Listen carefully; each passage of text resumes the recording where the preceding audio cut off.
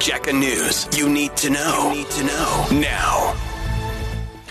Pretoria op na 26, Gemalatleni 21 en Mahikeng op na 28. Die Nasionale Verbruikerskommissie het 'n beroep op alle vervaardigers van grondpotjiebotter gedoen om hul produkte te begin toets. We believe that this assessment will help the Commission to understand the magnitude of the problem at hand. Pick n Pay het verlede maand hulle geen naam en all-natural grondpotjiebotter onttrek weens verhoogde vlakke van aflatoksien wat skadelik vir mense kan wees. Woolworths het ook onlangs hul grondpotjiebotter roomys van die rak afgehaal. Die kommissie se Prudence Moilwa. If during the testing of their products, suppliers discover that their products are not safe, we urge them to follow the NCC's product recall protocol. Suppliers are requested to go to our website for more information. Die Verenigde Nasies se nakomingseenheid vir die omgewing het aanbeveel dat 'n ooreenkoms wat 2 jaar gelede onderteken is om die omstrede Messina Makado spesiale ekonomiese sone te ondersteun, onmiddellik gekanselleer word. Die projek van R156 miljard het kritiek ontlok oor kwessies soos nywerhede, se geweldige watergebruik in 'n waterskaars omgewing, toenemende vrylating van kweekhuisgasse, besoedeling en die beskadiging van ekotourisme in Limpopo. Earthlife Africa se woordvoerder Thabo Sibeko sê hulle verwelkom die aanbeveling.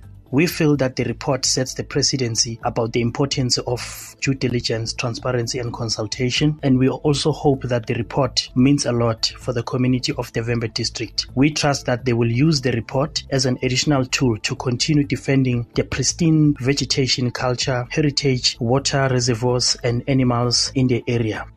In Limpopo sal die 3 verdagtes wat in hegtenis geneem is in verband met die moord op 'n Duitse toerist weer volgende week in die hof verskyn.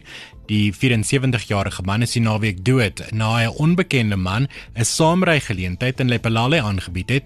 Die nasionale vervolgingsgesag se Mashudu Malabi Tsangi. The case is postponed to 4 March 2024 for legal representatives and the accused will remain in custody. Israel het gister sy verslag by die internasionale reghof ingedien oor die implementering van voorlopige maatreëls wat die hof 'n maand gelede uitgereik het oor die oorlog in Gaza. Die inhoud van die verslag is egter nie bekend gemaak nie. Die hof het 6 voorlopige maatreëls bepaal oor hoe Israel en sy weermag moet verhoed dat die internasionale konvensie oor oorlogsmisdade oortree word in sy oorlog teen Hamas. En die bevindings van 'n onafhanklike ondersoek na die Red Bull spanbaas Christian Horner sal na verwagting bekend gemaak word voor die naweek wanneer die seisoen met die Bahreinse Grand Prix afskop. Die ondersoek is gedoen na beweringe deur 'n vroue kollega dat Horner homself onbehoorlik teenoor haar gedra het. Hy ontken die beweringe. Ex-Boris van der Walt, top story this hour. The National Consumer Commission is calling on all manufacturers of peanut butter to start testing their products. And now, 30 minutes of more music you love. Non-stop. Get ready. On JacarandaFM.